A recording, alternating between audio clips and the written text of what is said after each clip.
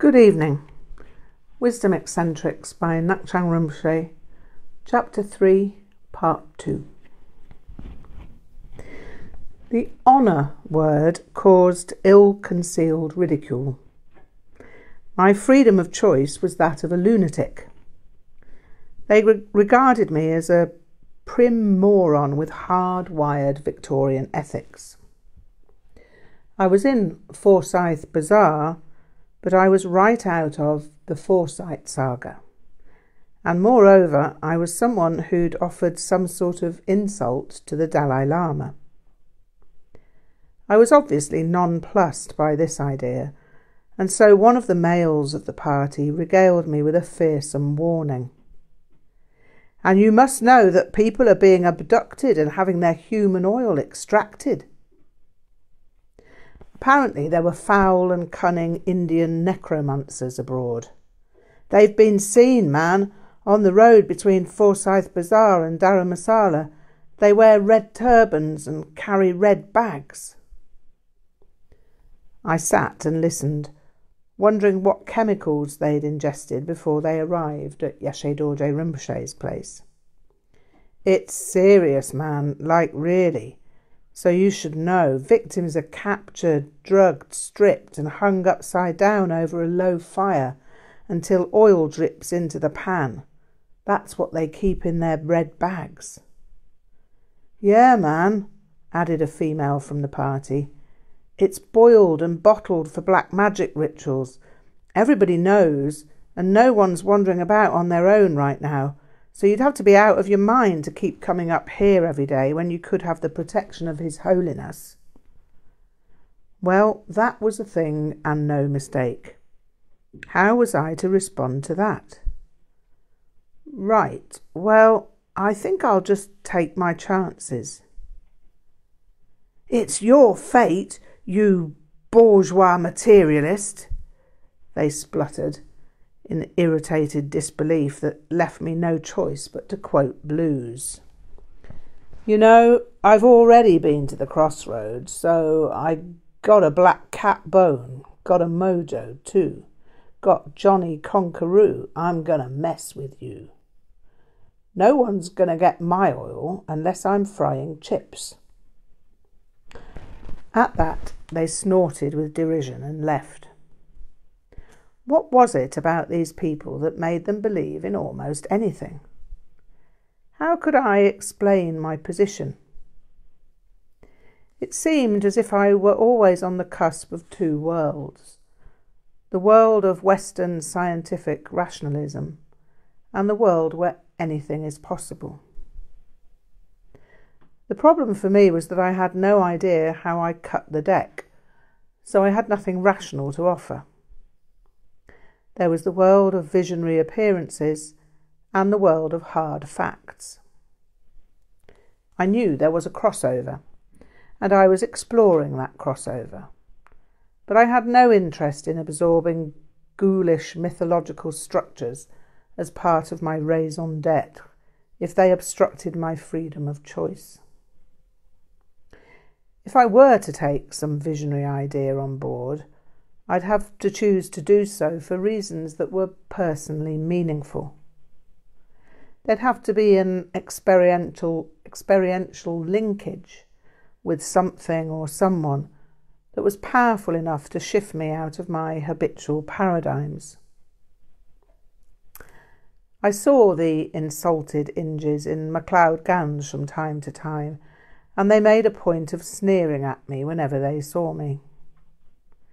I wondered at their persistence in this, till I realised they must be locked into school playground behaviour of some sort. It didn't worry me.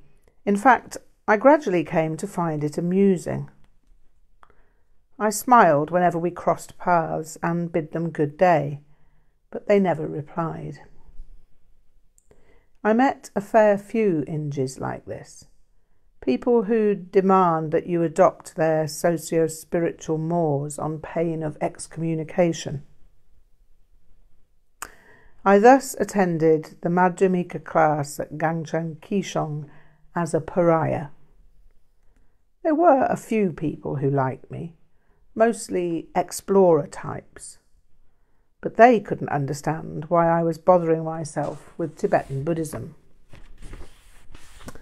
They seemed able to allow me to be what I was, however, and so conversation remained possible.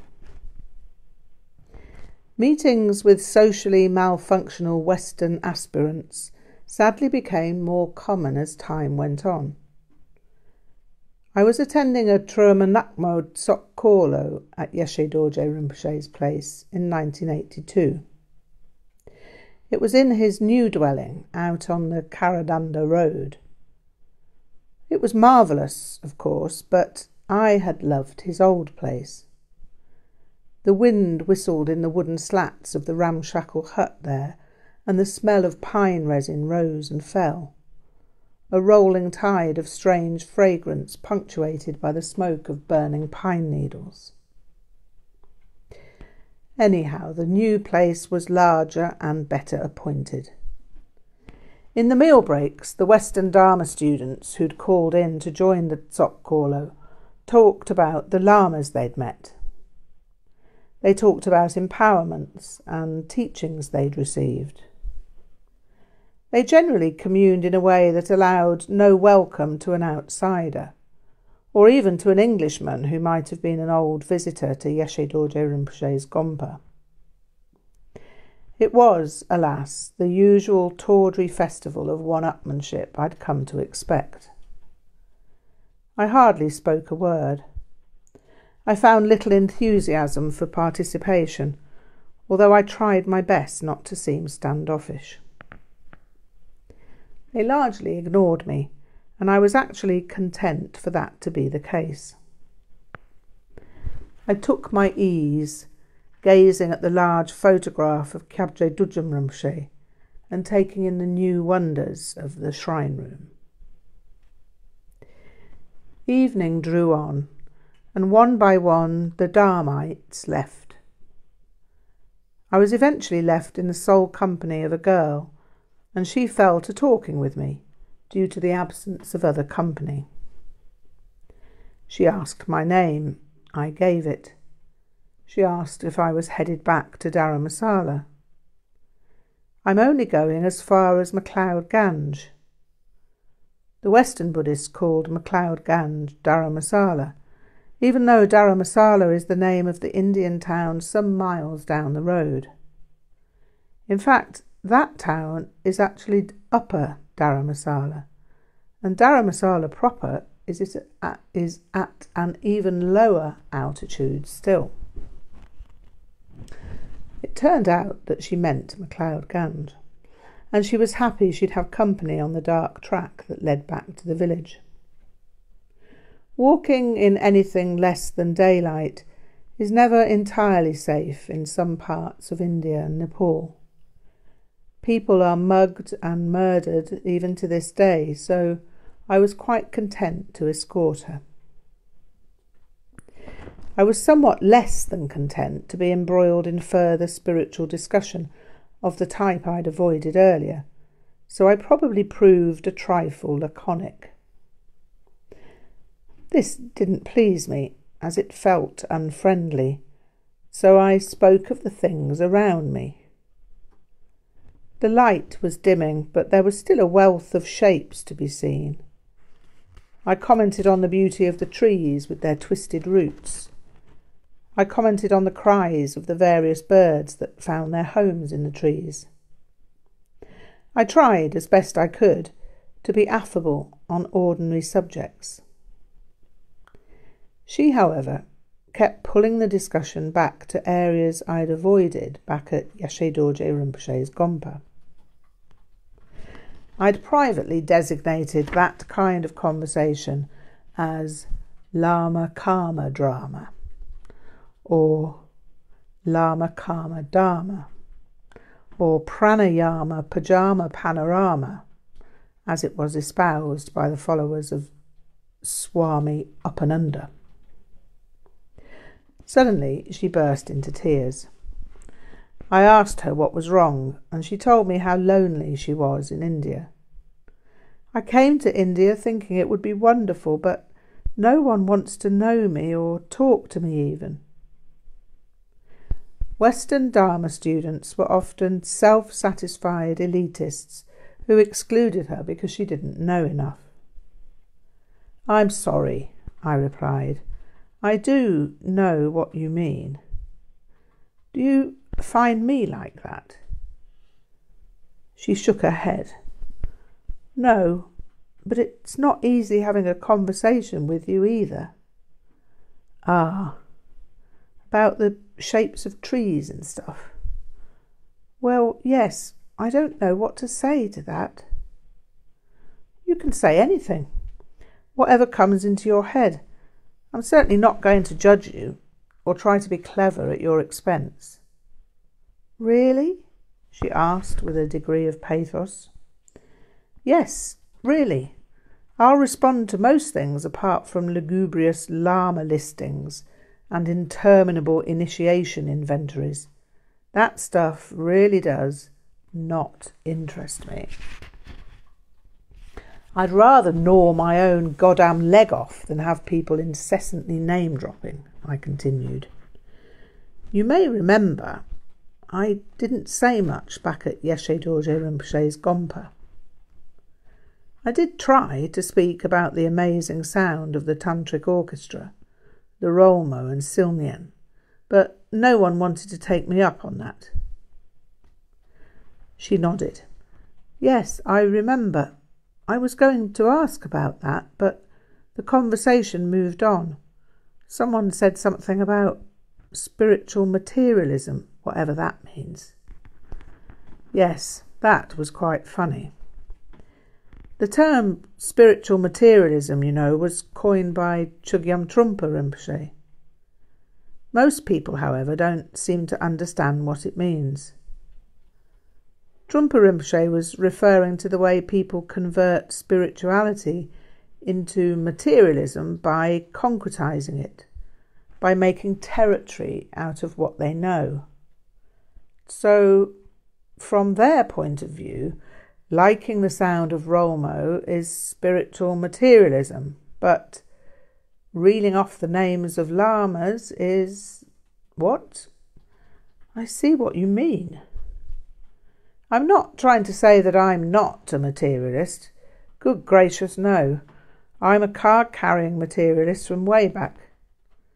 I probably like objects more than most. I lust after all kinds of things, but I'm not interested in proving anything by it." "Right. No one I've met on the spiritual path has ever admitted to being a materialist before." "Well, I'm content to be an ordinary materialist. It's so much simpler and more convenient than being a spiritual materialist. I'm not trying to say that I'm special in any way. It's just that spiritual materialism bores me rigid. So it's not exactly a great accomplishment not being involved with it." "I see. Well, that's interesting, although weird. I did notice that whatever you said, they always moved the conversation back to talking about empowerments and teachings they'd received." At this point, I told her one of my favourite Jewish stories. One day in the shul, the Rebbe, seized by the impulse of the moment, threw himself on the ground and declared, "Lord, I am nothing but dust and ashes." Now, it just so happened that the cantor observed the Rebbe's religious zeal and thought he'd better get in on the act. This was obviously the thing to do. So after a discreet interval, he threw himself on the ground and declared, "Lord, I am nothing but dust and ashes." Now, off to the side, the janitor, busy with cleaning duties, happened to observe both the Rebbe and the cantor. Being a man of initiative, and never backward about coming forward, he decided to emulate the zeal of his superiors. He threw himself on the ground and declared, "Lord, I am nothing but dust and ashes." No sooner had he made his proclamation than the cantor turned to the Rebbe and said, "Look who thinks he's nothing but dust and ashes." The lady found this story most amusing, and, set in the form of a joke, she seemed to get the idea pretty well. "I've seen a lot of that since I've been in India," she commented. "But isn't it weird that there's a joke about it in Judaism?" "I'd imagine there's a joke about it in every religion. It's a shame that people allow themselves to see some advantage in that kind of behaviour. I'd hoped that Dharma would be free of it, but the desire to be listed in the who's who of Vajrayana and the Burke's Peerage of Buddhism seems to reign supreme," I grinned. "And yet you're wearing robes." "Yes, I'm wearing robes, and I do actually have a lot of interest in lamas, teachings and empowerments, but it depends on how it's being discussed. When it's the rhetoric of rivalry, it makes everything tedious, even things that would otherwise interest me." "Well, that's refreshing," she opined with a smile. "But doesn't that mean that you always find yourself in the same situation with no one wanting to talk to you?" I burst out laughing at that point. "Yes, just like you, it seems. But you don't mind?" "No, I don't mind." "Well, I used to care, but now I'm used to it and it no longer matters. I always try to be friendly with everyone I meet, but when I'm cold-shouldered or rebuffed, I get on with life on my own." "Doesn't it make you angry to be treated like that?" "No," I chuckled. "I find it slightly comical." "Comical? How can that be comical?" "Well, it's the predictability of it. I speak in a friendly way, ready to be friends, and I wonder whether this new occasion will be different. Then I'm repulsed as some sort of reincarnation of the Lone Ranger or Biggles, and, well, I find the inevitability of it funny." We chatted as we walked down the track and eventually rolled into MacLeod-Ganj village, where she offered to buy me a meal. I accepted. I was hungry. Money was extremely short. Over dinner, she asked, "Tell me, how do you square being a materialist with being a Buddhist?"